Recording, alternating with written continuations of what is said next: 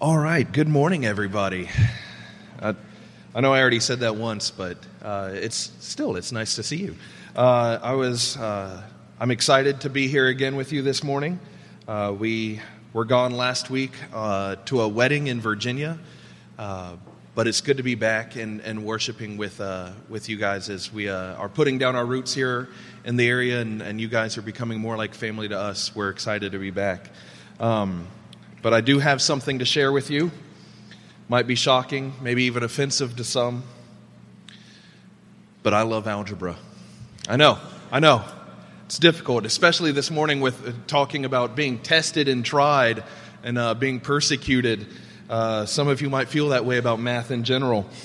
And I used to feel the same way. I used to be bored with math and ask, for those of you that are still in school, to ask that question of, why does this even matter? Why do I need to be doing this right now?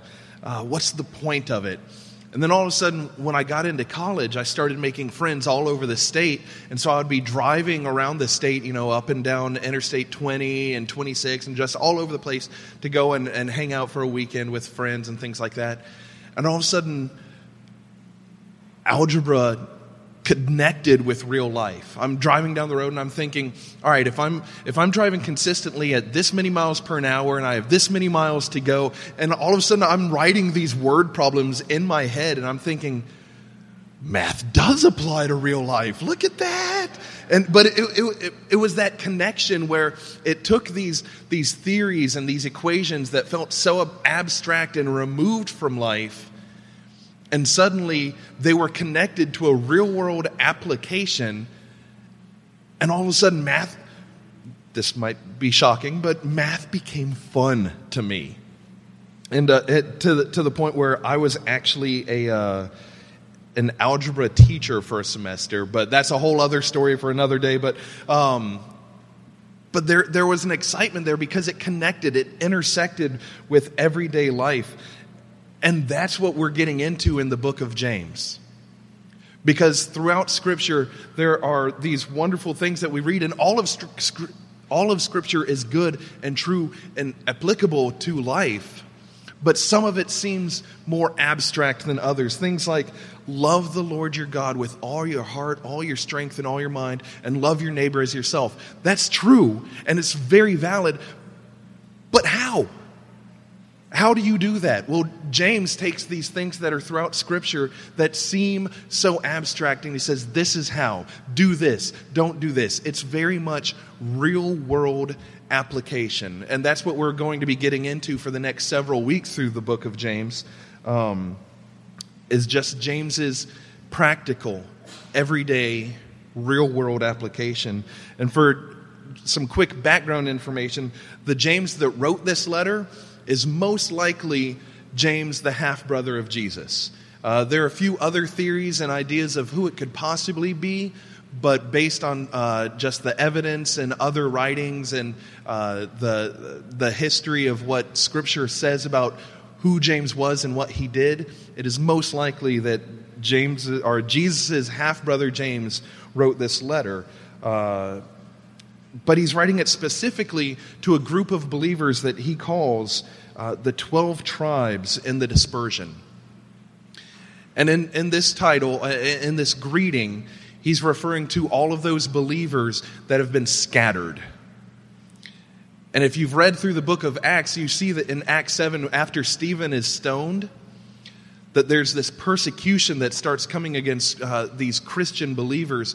And out of fear and oppression, they scatter, they run, they are dispersed. And so when James is writing this letter to the church and to the believers in the dispersion, these are the believers that he's addressing, the ones that are wholeheartedly devoted to the church and to the gospel and to Christ.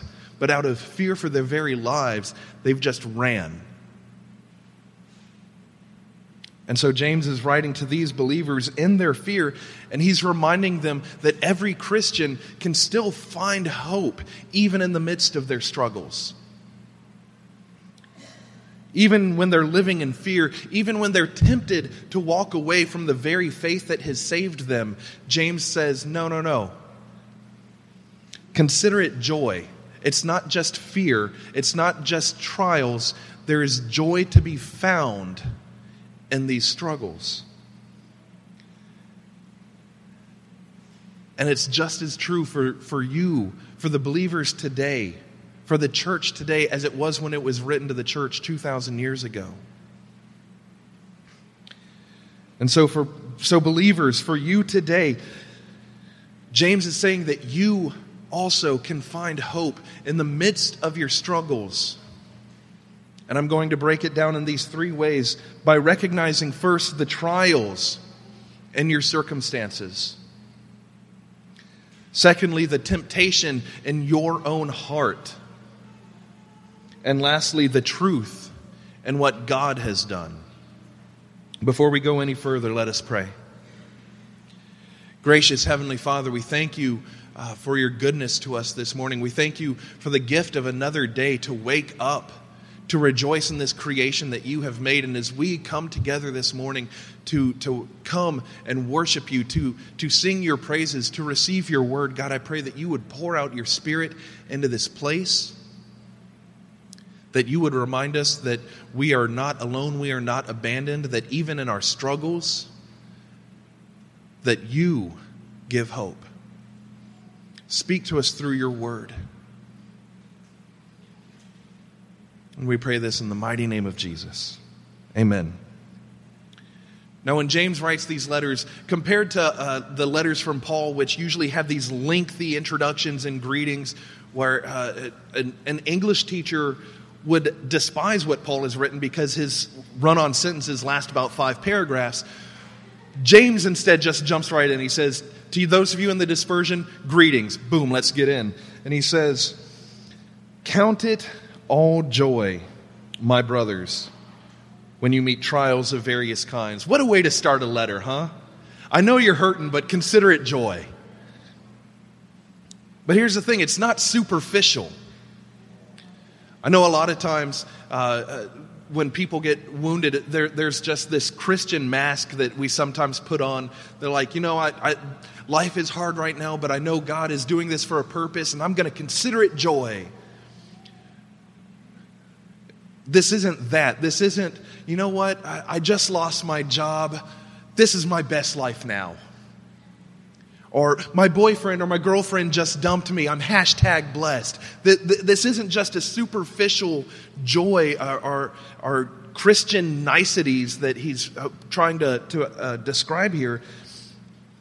It's not superficial because James's goal is not a comfortable life. It's not the acquisition of comfort and stuff or status or relationship. James's goal is pursuing God and pursuing Christ. And in that regard, he says that this testing leads to steadfastness. For you know that the testing of your faith produces steadfastness. And let steadfastness have its full effect, that you may be perfect and complete, lacking in nothing. Some of you might be familiar with a pastor author by the name of David Platt. He wrote a book several years ago called Radical. But I was reading some of his material just going through this series, and he had this beautiful, profound moment that it took my breath away when I read this. But he wrote, "We need to realize that trials are not joyful in and of themselves.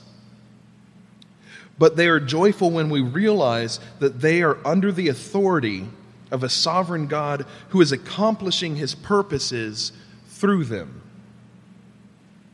And that's what's going on. That's what James is describing here is these trials are intended to refine you, to test you, to bring about faithfulness and endurance and perseverance.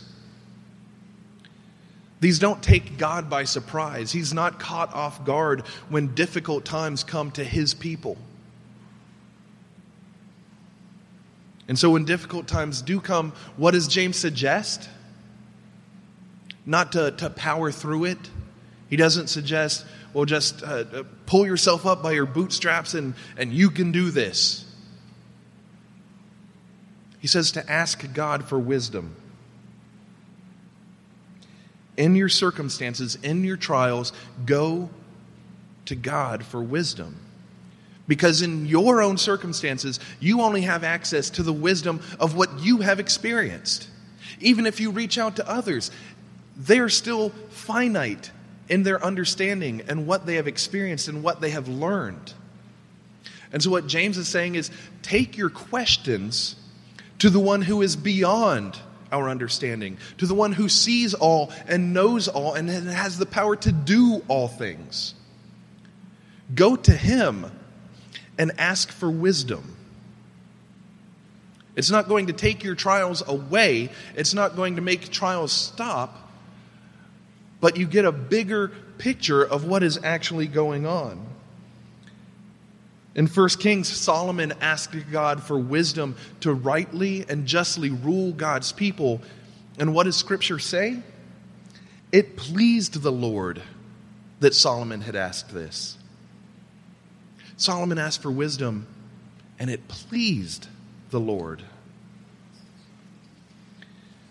In Matthew 7, Jesus himself says, "Ask and it will be given to you. Seek and you will find. Knock and it will be open to you." James is saying, don't ask for wisdom for the meaning of life and all of these. He says, ask for wisdom to see the bigger picture in what your trial means.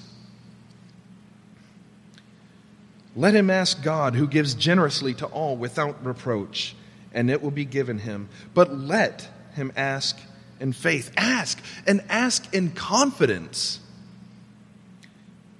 When James says, do not doubt, he's not addressing those that are not believers. For those of you that might even be here this morning that are not a believer in God or not a believer in Christ, ask questions. That's the only way to learn. Dig deep. Pry. James is not addressing those people. He is saying this to the people who have said, Jesus, you are Lord over all, but... James is saying, don't be that person.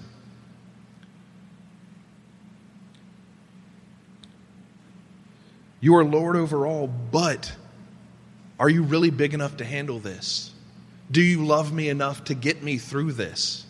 James says, when you ask in confidence, because the people that don't ask are tossed about by the waves. He says, the one who doubts is like a wave of the sea that is driven and tossed by the wind.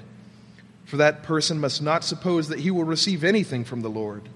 He is a double-minded man, unstable in all his ways. I don't know how many of you are familiar with the show Deadliest Catch from the Discovery Channel. And it's one of those shows that I've caught a handful of times, but I don't have the emotional investment to connect with it, because there are times where they're just going through these horrible circumstances when these storms roll in on the sea, and they're fearing for their lives because their boat is literally being pounded and tossed about. And sometimes these men lose their lives as fishermen. And James is painting the picture that is what it's like for the person who asks with doubt. For the person who says, God, I want an answer, but I don't think you're big enough to handle it. James is saying that person is constantly thrown about like a wave of the sea and is unstable. And then it seems like James goes off on a tangent talking about poor people and rich people. And he says, let the lowly brother boast in his exaltation, and let the rich in his humiliation. And it seems like this just kind of comes out of nowhere. But when you look at the larger context of what James is talking about, he's talking about this testing and how it leads to something greater.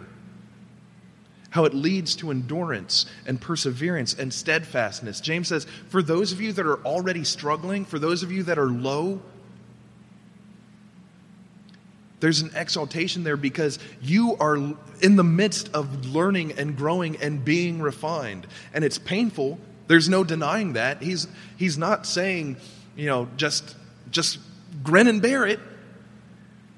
But he's saying that there's an exaltation there because you are in the midst of these struggles which are producing godliness and steadfastness and holiness. But for those of you that have abundance and wealth, watch out. It's easy to trust in God when you have nothing left to turn to. But when you have all of your cares and desires and needs already met, sometimes there's this tendency to think, well, why do I even need to go to God?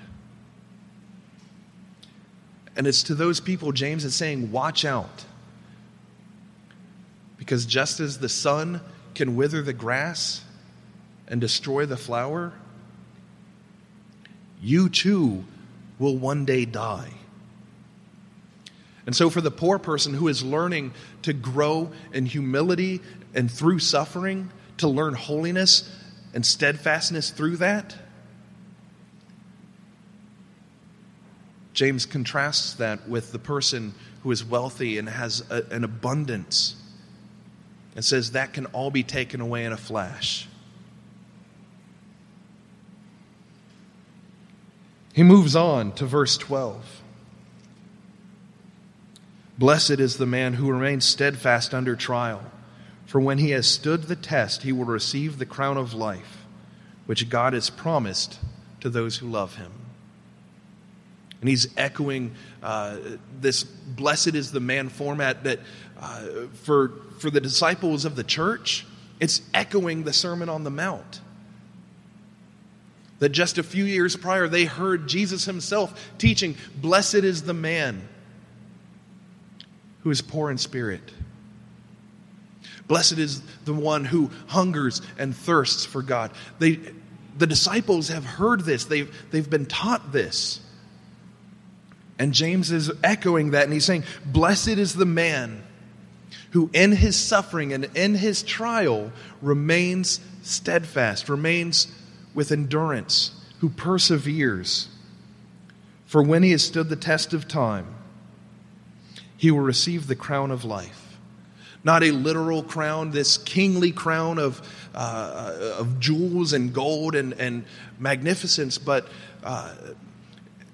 in that day, Olympic athletes, when they would complete a race, especially, well, not just complete, but when they would win an event, when they would win a race, that the winner was given this wreath. That was a celebration of what they had accomplished. And James is saying, just as those who have persevered and endured, you will be given the crown of life, which God has promised to those who love him. And so James keeps repeating that there are trials. They will come.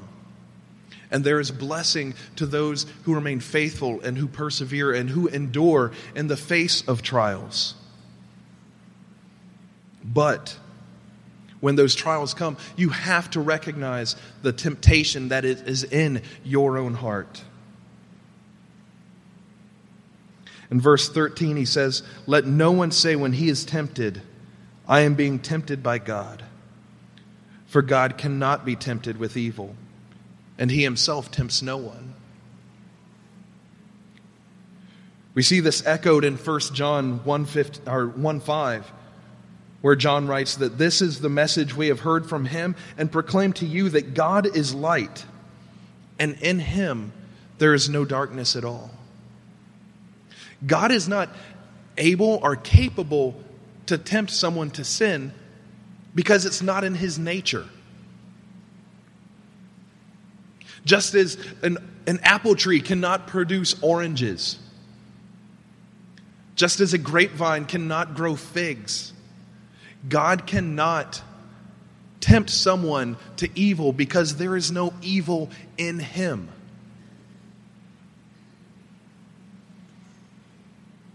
So the question is, where does the evil come from? And in our culture today, and it's not even today, it's our human nature, but it's almost even glorified today to where when bad things happen, there's every excuse available other than the person themselves. That when you sin, it's because you weren't hugged enough as a child.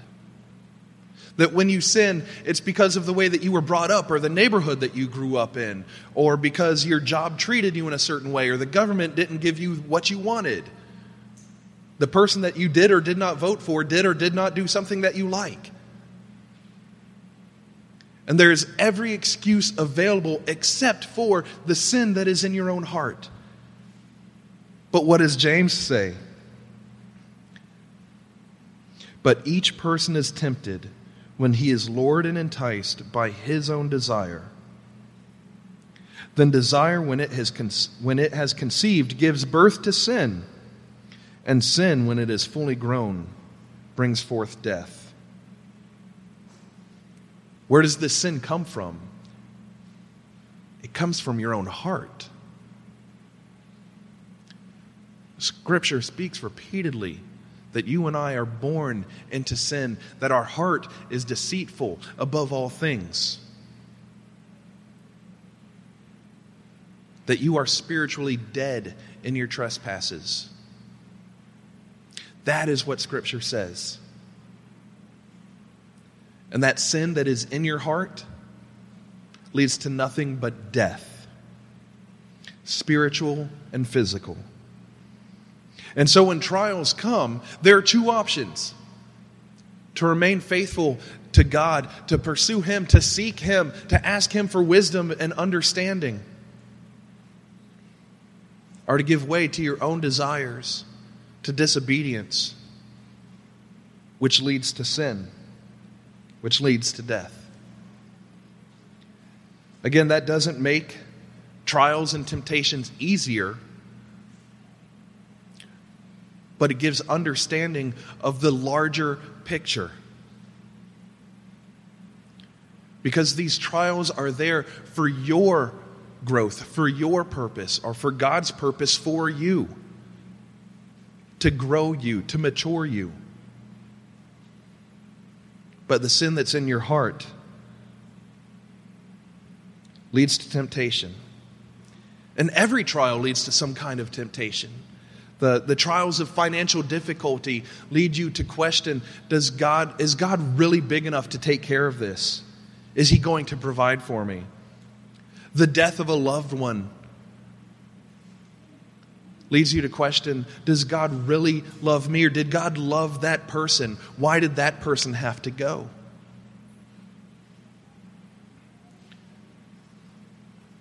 The trial of unjust suffering, neither the way that you were treated or someone that you care about has been treated, leads you to question, is God really just? Does He really care about His creation and His people?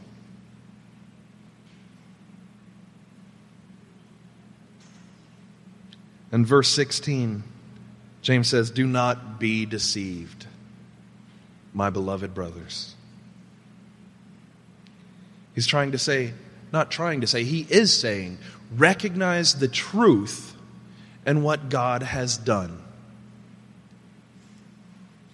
Because it's easy in your temptation or easy in your trial to be led astray by your temptation, to question God's goodness and His provision. And James says, every good gift and every perfect gift is from above, coming down from the Father of lights, with whom there is no variation or shadow due to change. The verse that we looked at earlier from Matthew 7, I'm going to go back to again because there's more to it than just that one verse, but it speaks directly to this. And in Matthew, starting in Matthew 7, verse 7, it says, ask and it will be given to you, seek and you will find, knock and it will be open to you. For everyone who asks receives, and the one who seeks finds. And to the one who knocks it will be opened. Or which one of you, if his son asks him for bread, will give him a stone? Or if he asks for a fish, will give him a serpent? If you then, who are evil, know how to give good gifts to your children, how much more will your Father who is in heaven give good things to those who ask Him?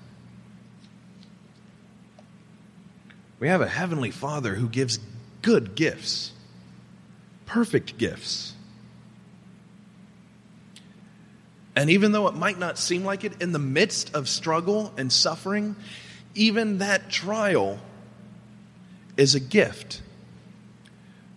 Because God is using it to draw you closer to himself, to make you more into the image of his own Son, who is the best gift of all. Because on our own, in our own strength, in your own ability, you cannot do this on your own. This Christian faith, this redemption, this restoration, you do not have it within you to do this.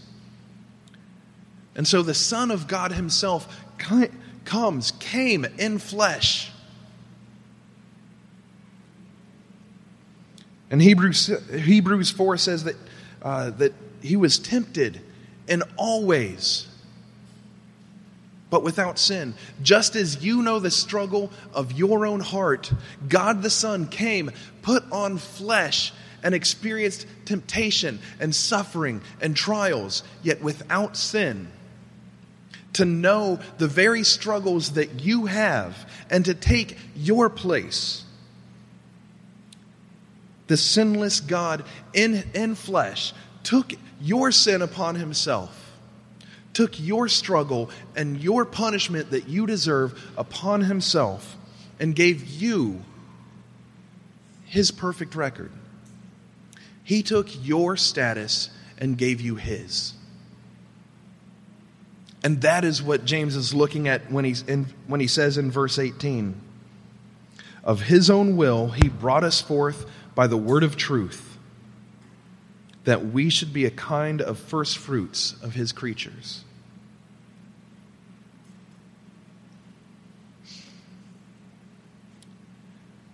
That Jesus Christ, the Word made flesh, redeems you, restores you, makes you and calls you sons and daughters of God, so that in your trials and in your temptations, that you are being made into his image to the glory of God. That is why James says to count it as joy. Don't count it as joy because you're suffering, but count your suffering as joy because the end goal is God. The end goal is not to have a comfortable life. The end goal is not to hashtag have your best life now. The end goal is not the acquisition of stuff or power or relationships, because all of those will end and fade away. James says to count it as all joy because for the believer, the end goal is the glory of God. And that is being used. Those trials, those temptations are being used to his glory for your good. So, when those trials and temptations come up in your life, when those struggles and questions come your way, are you trusting in your own efforts, constantly chasing after comfort and fleeting security? Or is your end goal the one who gives life? Is your end goal the one who gives good and perfect gifts to his children? Which one are you trusting? Let us pray. Gracious God, we thank you for your goodness and for your love. That even when our lives can feel like they're falling apart and we don't know where to turn to, God, you tell us that it pleases you to come and ask for wisdom. And so we ask for that now. We ask for your wisdom, not to take these troubles away, not to take these trials and these struggles, but God, that you would give us the wisdom to see that you are greater than our struggles and our trials. Give us the wisdom to see that you are good and perfect. That you call us your own, and you are restoring us to something greater than we could ever hope for. And we pray this in the mighty and victorious name of Jesus. Amen.